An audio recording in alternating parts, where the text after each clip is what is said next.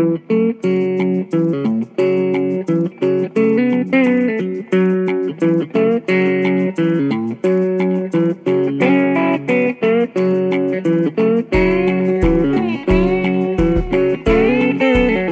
Andy Murphy, and this is the Toasted Sister podcast, radio about Indigenous food.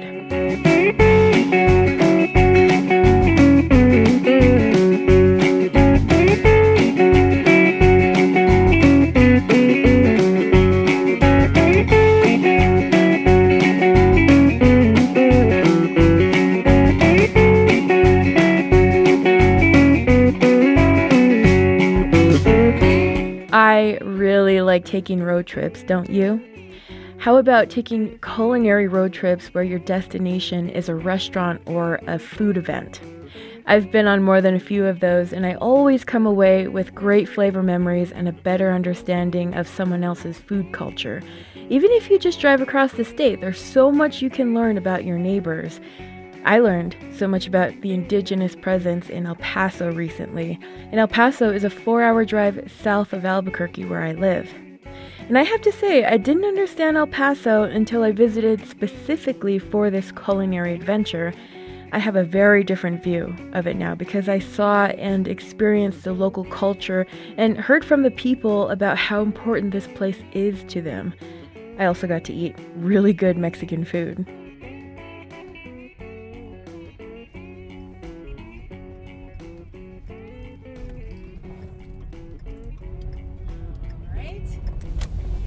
Go south on I-25. I'm heading to good old El Paso this morning on a Saturday.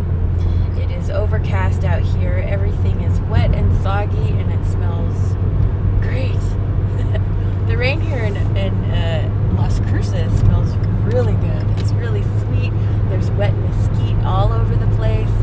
I love it. So I'm going to meet Victoria in El Paso. She is a friend, and she is a fan of Toasted Sisters. So she invited me over to El Paso to experience a couple of Indigenous food things. We're going to also tour Ysleta del Sur. It's a pueblo and a reservation in Texas. I think it's the only Indian reservation in Texas, and it is right at the border. So I've been there a couple of times. I've been to the casino, I've been to the concert hall for a couple of shows before, and it's just a really small community, and I can't wait to meet a couple of people there and see what kind of food they can show me. For this trip, the wonderful Victoria Molinar was my guide. I'd like to say thank you to her for making this episode possible, for driving me around El Paso and educating me about the history of your city. We have to do it again sometime, because I hear the weather is very good there in the wintertime. So we stopped at Ysleta del Sur to meet with Rick Quezada. He's the director of cultural preservation at the Pueblo. Originally, we are from the Albuquerque area. Part of our group comes from Pueblo of Ysleta, and we were actually forcefully brought here in 1680 by the Spanish. There was a huge uprising in which all of the pueblos in New Mexico united to rid themselves from Spanish rule and depression. And they actually were very successful. The Spanish governor at the time, his last name was Otermin. And Otermin got defeated at the Battle of Santa Fe in mid-August of 1680. And as a result, he retreated to the El Paso area, stopping along the way in some of the pueblos. And finally, he stopped at the Pueblo of Ysleta, where he captured around 317 Southern Tiwa-speaking Pueblo Indians from that pueblo, and he brought them down here. He used them as burden bearers and kind of like hostages, kind of trying to prevent himself from being and his group from being attacked by the other pueblos. So he gets down here to the El Paso area, And then a year later, he mounts a reconquest of New Mexico in the year 1680. And he is again defeated in a little bit north of present-day Albuquerque. He is basically demoralized. He retreats back. Along the way, he stops at the Pueblo of Ysleta again, and he captures another 385 Southern Tiwa-speaking people from that pueblo, and he brings them down here to the El Paso area. Ysleta del Sur Pueblo, we are the descendants of those two groups of people that were brought here by the Spanish in 1680 and in 1681. So tell me about the community now. This is a reservation. Is it the only reservation, Indian reservation in Texas? No, actually there are 3 federally recognized tribes in the state of Texas. Ysleta del Sur is one of them, along with the Kickapoos that are located. They're also a border community. They are located between the border of Eagle Pass and Piedras Negras, which is just across the border in Mexico. And then we have the Alabama Cuchara, and they are in the border between Texas and the state of Louisiana.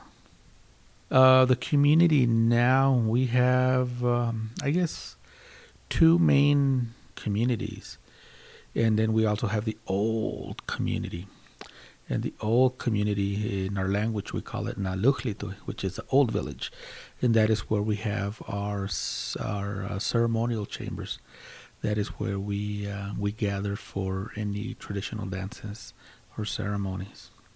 And then, of course, we have Iaquitu, which is a corn village, and that's here in Ysleta. That village, the village here has around 114 homes, give or take.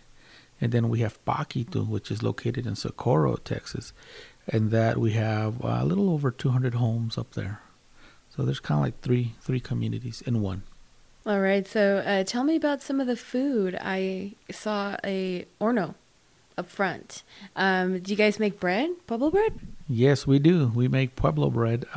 We've been making Pueblo bread here in the El Paso area for over 300 years.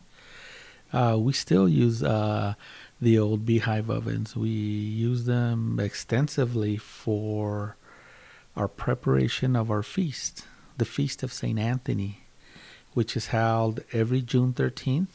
And it's about a 2-week process of preparing for the feast, which usually starts around the last weekend in May. And we use those hornos. We make Indian bread. We make cookies in there as well. And then we also use them to feed. We make calabazas, and sometimes the chief even makes peach cobbler pies in them. So they're basically ovens.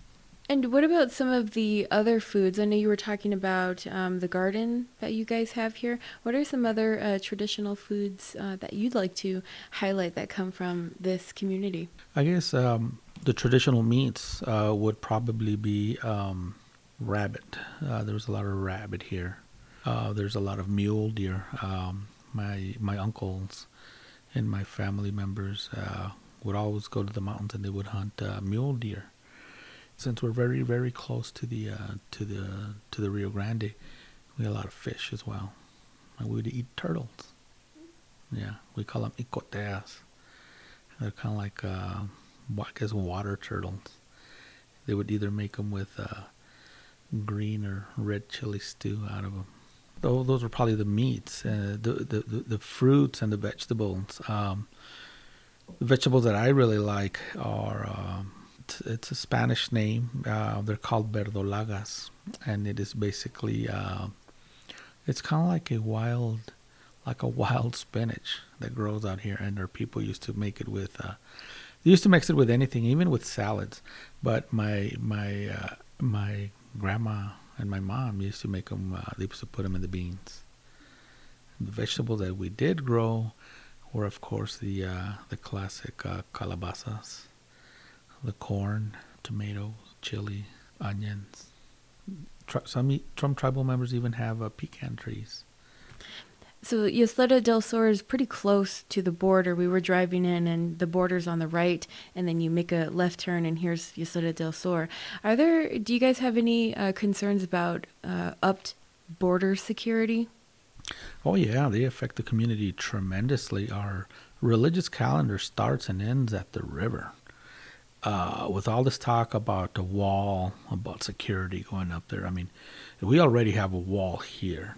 Top security is, I mean, nobody can go up to the river without being stopped. We feel sometimes that we are not permitted to practice our First Amendment, which is freedom of religion. Our religious calendar starts and ends with a ceremony at the river, and sometimes we can't even access the river. Sometimes you have to ask for permission. So there's a lot of concerns when it comes to border security in regards to our religious practices here at the Pueblo. I know you were talking about some wild meats, hunting deer in the mountains. What's your favorite way to eat those meats? Oh, my mom used to make a nice red chili stew out of deer meat, and she would get the meat, and then she would kind of like boil it, and then because deer has depending on the age of the deer, if it's a huge mature deer, it usually has a gamey taste to it. So my mother would boil the meat, and she would put a couple of garlics in there and maybe a couple of onions in there, and then she would prep it up. Then after she would do that, then she would cut it up in pieces and stuff, and then she would make the chili, and then she would add the meat to the chili, and you couldn't taste the difference. I mean, she totally removed the gamey taste out of it. We still eat it like that. And then of course she would also prep a green chili stew as well. And then my mother, she's a bread maker, so she used to make Indian bread for us. Fresh Indian bread with green or red chili deer meat stew was a gift. I recently did a tour of a couple of different pueblos for an article about Pueblo bread, and I saw the different shapes and the different sizes, and some people they have secret ingredients for their bread and stuff like that. Can you describe the bread for me? What does it look like, and kind of like the basic process to prepare it? Our bread here basically looks like it's round. It looks almost like a half circle. The ingredients are simple, just flour, lard, yeast, and salt. The process of making it, each individual tribal family has their own unique way of making it. My mother just straightforward bread, and then she also would make kind of like a sweet bread. Off of that, she would add raisins and a little bit of cinnamon in there to make it taste, like a sweet bread for it. But yeah, every pueblo is unique in their bread baking, and Ysleta del Sur Pueblo is no different. And each family has their own special recipe. The chief's daughter, which happens to be my neighbor, I mean, she probably makes around 300 pounds of bread a week. That's a lot of bread. Right. And that's a lot of good bread. And then, I mean, the more you make it, the better the quality of the bread, because you're always making it, and you're always perfecting the process and perfecting the recipe. And she does some good bread. I mean, her bread sells. I mean, it's not even 5 minutes on the shelf when it's gone. Yeah. Next, we stop over at La Mujer Obrera. I'll let the director, Lorena Andrade, explain what this place is about. La Mujer Obrera is a garment worker organization. We started here in the Chamizal neighborhood, what used to be known as a garment district, in 1981, to organize as women to defend our rights within the garment factories. And so that's how we started, just women getting together and really just making sure we got paid. We fought against the sweatshops. against the downsizing, free trade agreements at that time, the Treaty of the Twin Plants.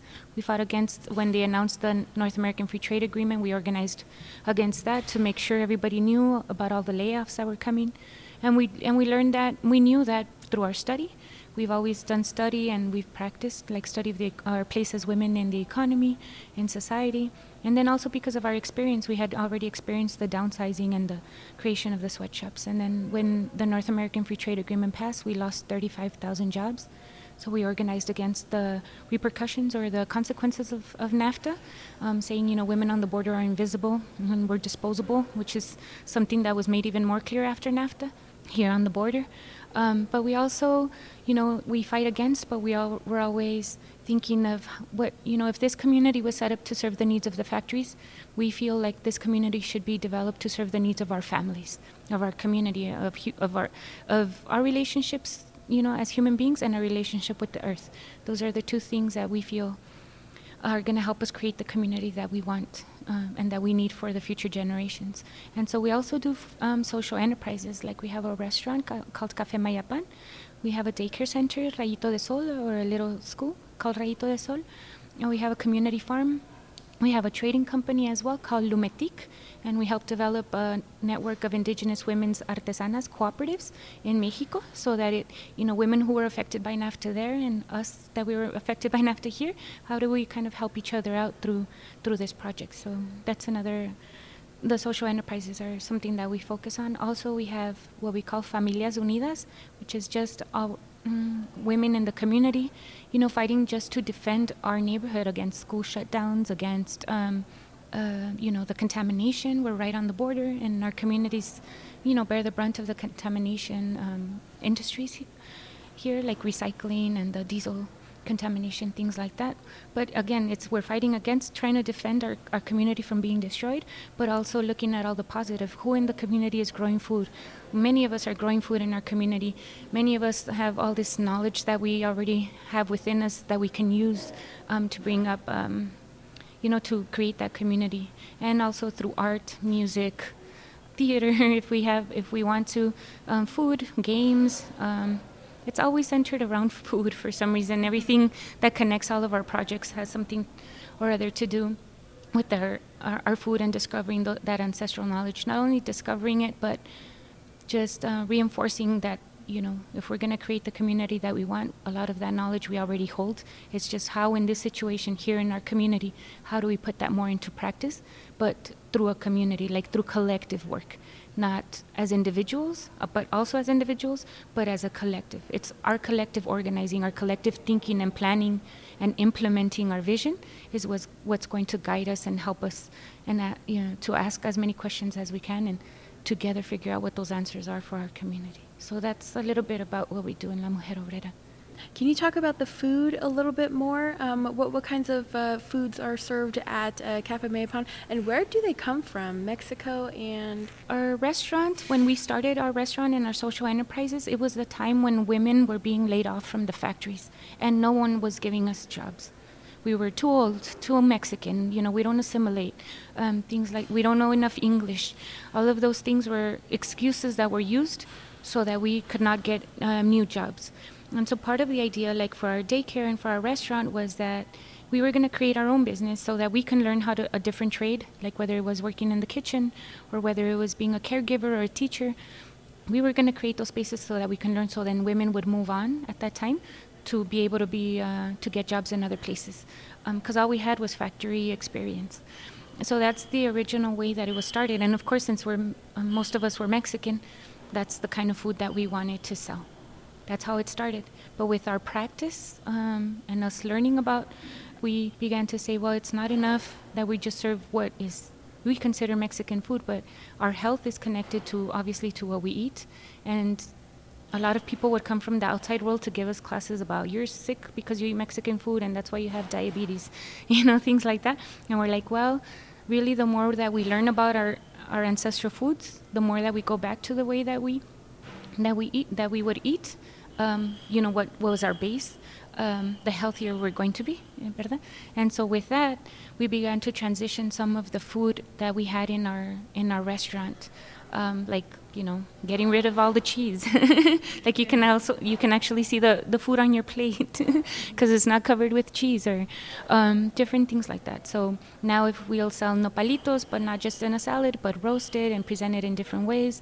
And now when, sometimes when they say eat healthy, they present a plate of food to us that we don't know, we've never been introduced to. And so some of us begin to think that to be healthy, we have to eat outside of our culture or outside of who we are, when really it's a plate of chile and beans and nopalitos and calabacitas, which is ours. So now when we talk about healthy food, it's like, oh yeah, that's our food, that's our food. And so that's important to be able to show it in the restaurant, and everybody, a lot of people are like, oh, vegetarian and vegan stuff. And well, that's already in our menu without us even really consciously saying we're going to have Mexican vegan food, It's just like, well, you could eat nopales and chile and frijoles and squash, ¿verdad? And that's a good plate right there. So we don't always have the words for it. Sometimes we hear words outside and then we're like, hey, we do that. But, I don't want it to seem like we were consciously wanting to do some of these things. We were just trying to figure out what was our food and what we wanted to present, and that what we wanted to offer our community that was healthy based on our traditions and, what was good about our traditions, right? And so it's just in that, that's our journey. So we always think it's really kind of nice that, after being in the factories for so long and are organizing as factory workers, wanting to create a new community, led us right back to the land, to nature, and to food, ¿verdad? So we came from this 100 years or maybe a little bit less of working in the factories to our organizing, taking us back to making sure that we work the land and healing that relationship with the earth and with each other, ¿verdad? Because the factories can be very dehumanizing. Can you tell me a little bit about the community here in the, along the border here? We're right on the border. Like across the street is Mexico. And, just in the couple of days that you've been here, there's been a wall being put up where there wasn't one. I don't know if you had a chance to see that. Like they're building it as we speak. So there was always a fence, but now it's taller. So that's how close we are. And we have an international bridge right in our community. So right next to our high school, there's an international bridge. And so our communities live right. And so we have a lot of immigrant communities, as they say, like in one family, there could be someone with papers, someone without them. We have a lot of that kind of families here, mostly Spanish speaking, of Mexican origin. So it's many of our families, like on Fridays, it's kind of interesting to see, like everybody gets in the car and you go across the bridge and you spend the weekend in Juárez, or you walk over the bridge and you spend the weekend in Juárez, and then Sunday night everybody comes back. So it's a really interesting migration, I guess, during the weekends. And so that's kind of that's where our community is. But we're also, like I said, since we're so close by and we're designated to serve the needs of industry, we also deal with a lot of the diesel contamination, the trucks being in front of our neighborhood high school. One of our elementary schools has the highest concentration of air pollution, I suppose, because of all the diesel trucks passing in front of it, all the recycling. But it's also, people in our community growing their own food. Even if you have a little piece, you're growing nopalitos, and you're growing, there's a picture that we have that is just like maybe 10 inches of dirt between the fence and the building, and there was corn and chile. And I was like, that's resistance, Something is saying, I'm going to grow even if I have this little piece, so grow food. So that's really pretty to see, and that's why a lot of our organizing is also not just fighting against, but really seeing all the good things that we're already doing to heal these relationships with each other and with the earth, and build from that, So it's a beautiful community, I think, because there's a lot of still of these human relationships. There's a lot of helping each other out. There's a lot of kids playing out on the street, and there's a lot of people talking outside, and there's still a lot of movement, and there's a lot of community and families here. We struggle, but there's also a lot of positive. Our last stop is the beautiful home of Rubi Orozco Santos. She's a poet who also works in ancestral health. And at the end, she'll read from her book of poetry, Inventos Míos. So, Rubi, you made a drink. It is really delicious. It tastes like it has chocolate and amaranth. Can you tell me about it? Yes, it's a chocolate amaranth atole. So exactly that. I ground up some amaranth seed in a grinder and then boiled it with cinnamon and added a chocolate tablet. Well, thank you so much for allowing me in your home and making this really delicious drink here. So I guess let's start off the interview with a couple of things that you are doing right now. You're an author, right? Yes, I just released a collection of poetry in August of 2018, and it's inspired by the history and practice of nixtamalization. And specifically its practice here in the El Paso region by people who still make it at home, which I find really exciting. And you've been doing some research on indigenous food. Can you tell me a little bit about that and maybe one of the more important things you've learned in your studies? I mean, there's several stories or histories. For example, nixtamal itself, how it was taken, corn was taken to Europe. It was thought that it would help with famine, which it would have, but they didn't bother to ask about how to prepare it. So the process of nixtamalization wasn't taken. When corn isn't nixtamalized, as you know, and many of your listeners probably know, then we create a niacin deficiency in people, and so people became very ill, and this disease called pellagra became very prevalent, and it was actually named in Italy. It means bitter, like sour skin, piel agria, pellagra.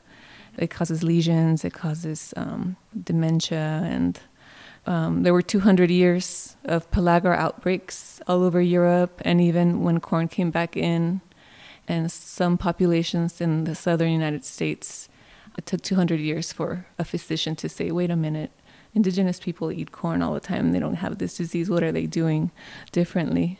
And so there's a lot of stories like this of our foods being taken, sometimes being taken from us, and our relationships with them being interrupted, like amaranth being outlawed in Mexico by the Spanish with a penalty of death or cutting off your hand if you were caught growing it. Chia also was banned. There's an herb called estafiate that was listed as a reason for several killings during the Inquisition because people were using it for ceremony. And spirulina is another story. The Spanish drained the lakes where Mexican people harvested it, and there's so much. And so those are some of the histories that I'm learning, and I think that's just the first step, is to reconnect with that history of how we were disconnected or interrupted relationship between us and some of our foods, so we can rekindle and know each other again. You say interrupted. I mean, it seems like especially the United States, it seems so separate. Mexican food is Mexican food, but it's really indigenous food. Can you talk a little bit more about that and how we can maybe change that perception and really start including Mexican food when we're talking about indigenous food? Yes, absolutely. I mean, if you look at pre-colonial, Mexican food, it's absolutely indigenous.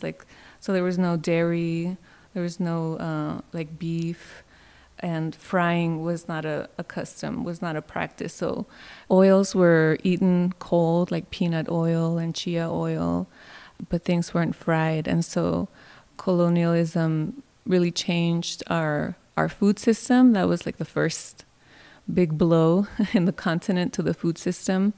Right, so certain things were not available anymore, like amaranth and chia. Certain things were looked down upon, like wild greens and beans. They're like for a sign of poverty, But if you eat beef, if you eat bread, then it means you have some wealth. And so there's like cultural values that are placed on foods that don't have anything to do with the nutritional benefits. And so people's diets change. Our access to land also changes, and so we can't have our home gardens like we used to, or our communal, food growing. And so all of that changes to the point where now we think of Mexican food as like fried really meaty and with a lot of cheese. But fundamentally, it's a lot of seeds and wild greens and good fats and whole grains. So it's the Mexican Ministry of Health put out a study, I want to say it was 2017 or 2016, where they compared the traditional Mexican diet with the Mediterranean diet and found that it had, similar parallels, all those things, the good fats, the seeds, the leafy greens. So it's actually a very fresh and healthy diet. And talking about Mexican food as a fresh and healthy diet, but how do you think we could maybe change those kind of perspectives and really start including, our Mexican foods in, this big move to eat healthier and be healthier? Well, I think that it starts with talking to our elders and our families and our communities. They know and they still remember, even if they're not practicing due to whatever circumstances we might be living in nowadays. Many of them remember recipes, know how to plant foods, know when to harvest things, know how to save seeds. And those are all knowledge systems that we need to value and we need to reconnect with and make time for, because this culture that we're in the United States wants us to just work and then leaves little time for other things. So we need to value this knowledge that kept us alive for so long, and make time for it, make time to learn and practice together.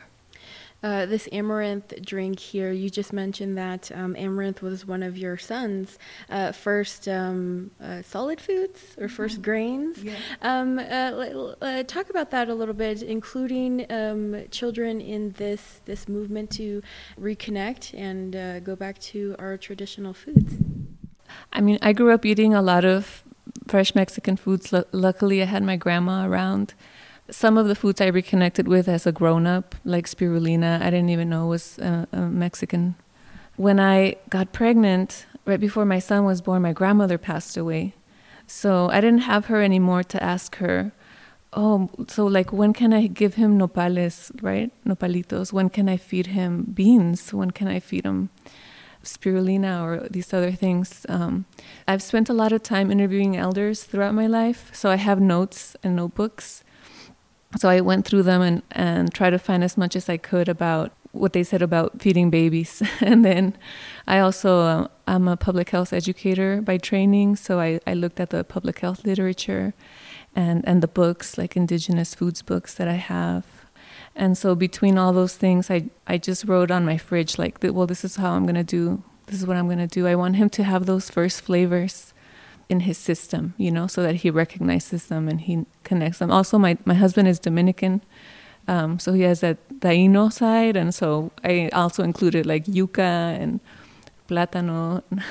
So I learned that amaranth is actually an ideal first grain. It's a very good source of iron and other nutrients that babies need, but also it's very easy to digest.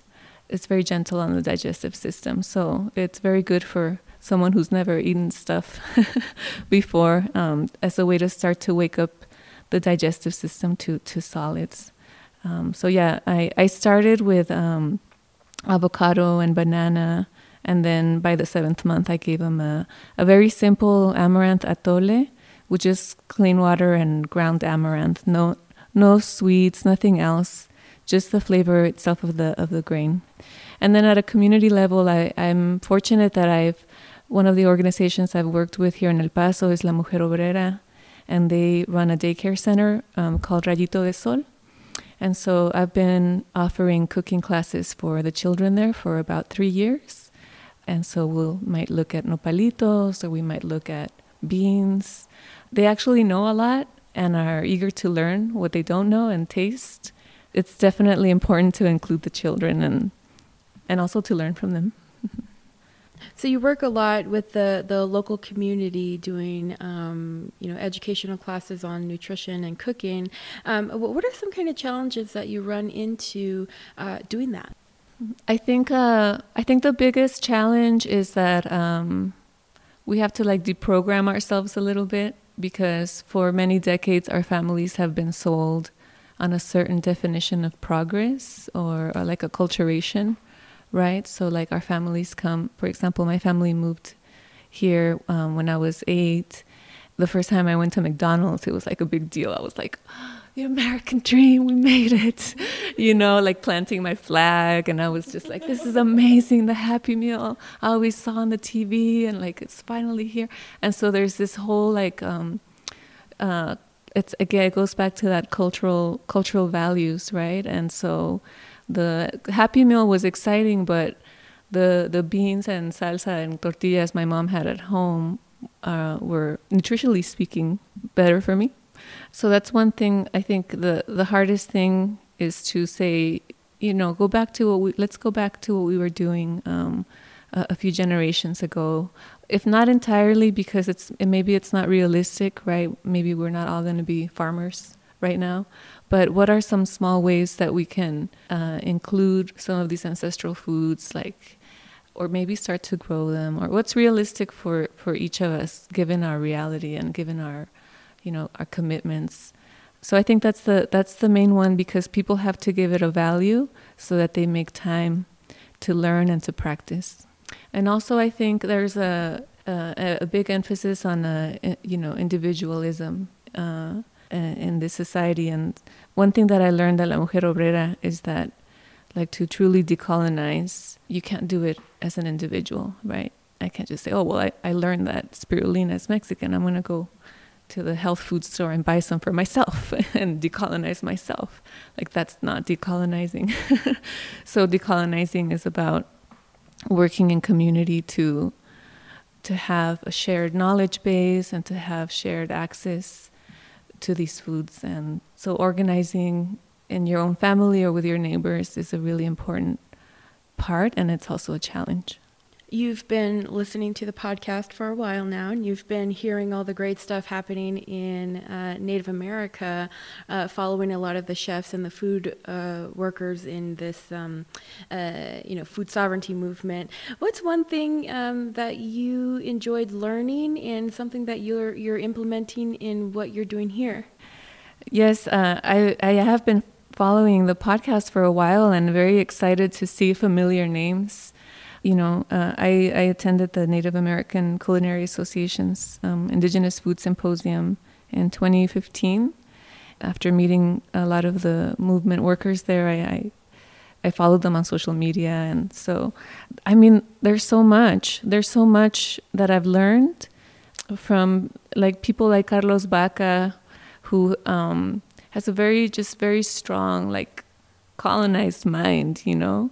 I've learned from him and others like him that, like, we create culture every day with our words and our actions and our, you know, everything that we do. And so I think what I've learned is to not be afraid to go there and to reroute and to be radical, you know, in the change that I need to make in myself, the reconnecting that I'm doing, to work authentically with my community. I really admire, like, Liz Hoover's work, documenting food sovereignty all around indigenous nations, and how people are going about it. And so I feel like that's very inspiring, because it feels like it's an entire movement. And so that the work that we're doing in El Paso here as Mexican people is also connected to that broader movement. All right, so you have your book in front of us, Inventos Míos. Tell me a little bit more about it, and then if you want to read from it. The title means my own inventions, but it's not my own inventions. It's a quote from one of the poems that's based on some of the community work that I do. And so we interviewed people in the Chamizal neighborhood who are active gardeners and asked them how they use what they grow and who taught them how to cook. And I thought it was really interesting that of 121 surveys, 3 of the ladies said some variation of that, like, oh, well, I experiment, or it's my own inventions, you know? And so it made me think of whoever was the original ancestor who invented nixtamal was someone like them with that spirit of like inquisitiveness and working with foods and creating something. And so I feel like they're part of that lineage, you know, of people that in every generation we need people like them who are experimenters and who create things. So that's where the title comes from, Inventos Míos. I'll read a poem called, a prose piece called Ingredients. Ingredients. White corn, water, and a trace of lime. Ground corn treated with lime. White corn cooked with lime water. Specially ground and dehydrated whole white corn, water, calcium propionate, and a trace of lime. Fermented coarsely ground corn by benign hands. Freshly soaked and ground, pungent yellow flint corn, embraced by cinnamon and guava steam in old adobe home. Unsalted old Spanish tiles, missing cabinet door, mixed with Gabriel's question about another Morelense revolutionary and a child asking, "What's piloncillo?" Maíz blanco fermentado con cómanse un tamal mientras se cuecen las tortillas, con café instantáneo, con prensa de madera que le regaló su prima, con sonrisa puntuada con plata, con amistad calientita recién hecha a mano que no necesita más que una pizca de sal. Corn thickly ground on hand mill, table dents where mill holds its bite. Cold handle, hard to turn, treated with body position, how to approach, where to place feet, righty or lefty, awaken memory, ask grandmother, remember her movement. Preserved in DNA, that rhythmic cranking, bowls skipping melodically on table. Puebla and Morelos cooked with frontera, a bracero's sun treated with time, specially ground and dehydrated white scorn. Organic raw tile notch where mill fell on floor, treated with bad news about someone detained at the border last night, with a dash of she's a good kid, an engineering student. Do you know any good lawyers?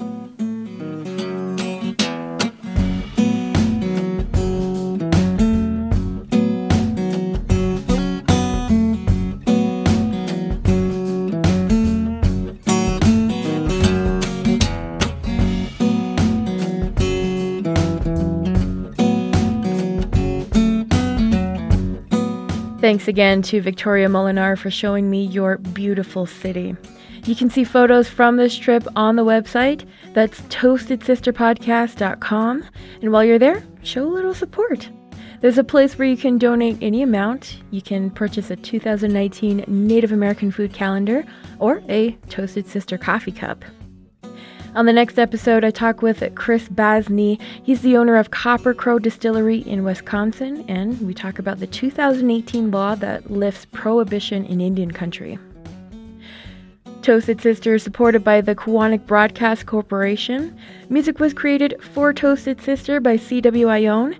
Check them out on Bandcamp or visit cwion.com. That's cwayon.com. Or catch them on their upcoming tour, January 25th to February 3rd. Keep tabs on them on social media. Thanks for listening to the Toasted Sister podcast. I'm Andy Murphy.